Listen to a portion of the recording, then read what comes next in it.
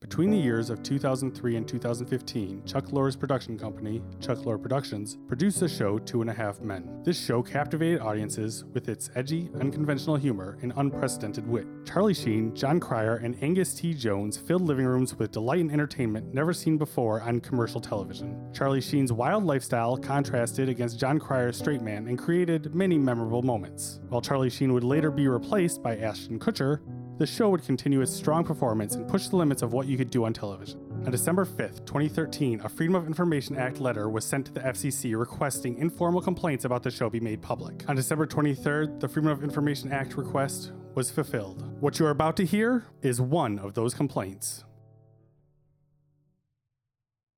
Today's complaint, IC 13WB I5108645, is read by Geezybobeezy.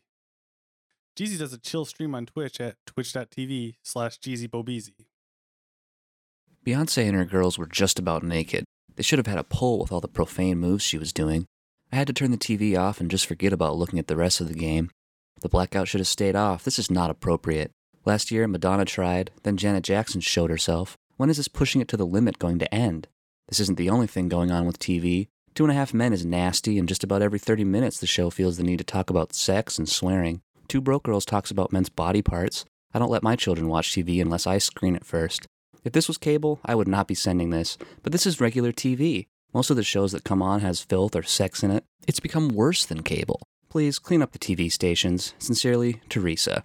I put the Super Bowl in the space above due to the fact that this draws the line. It was worse than the Victoria's Secret fashion show, which needs to be taken off air. Sex and profanity does not belong on TV.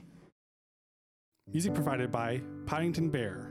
The song is called Invisibility Cloak. Thank you for listening.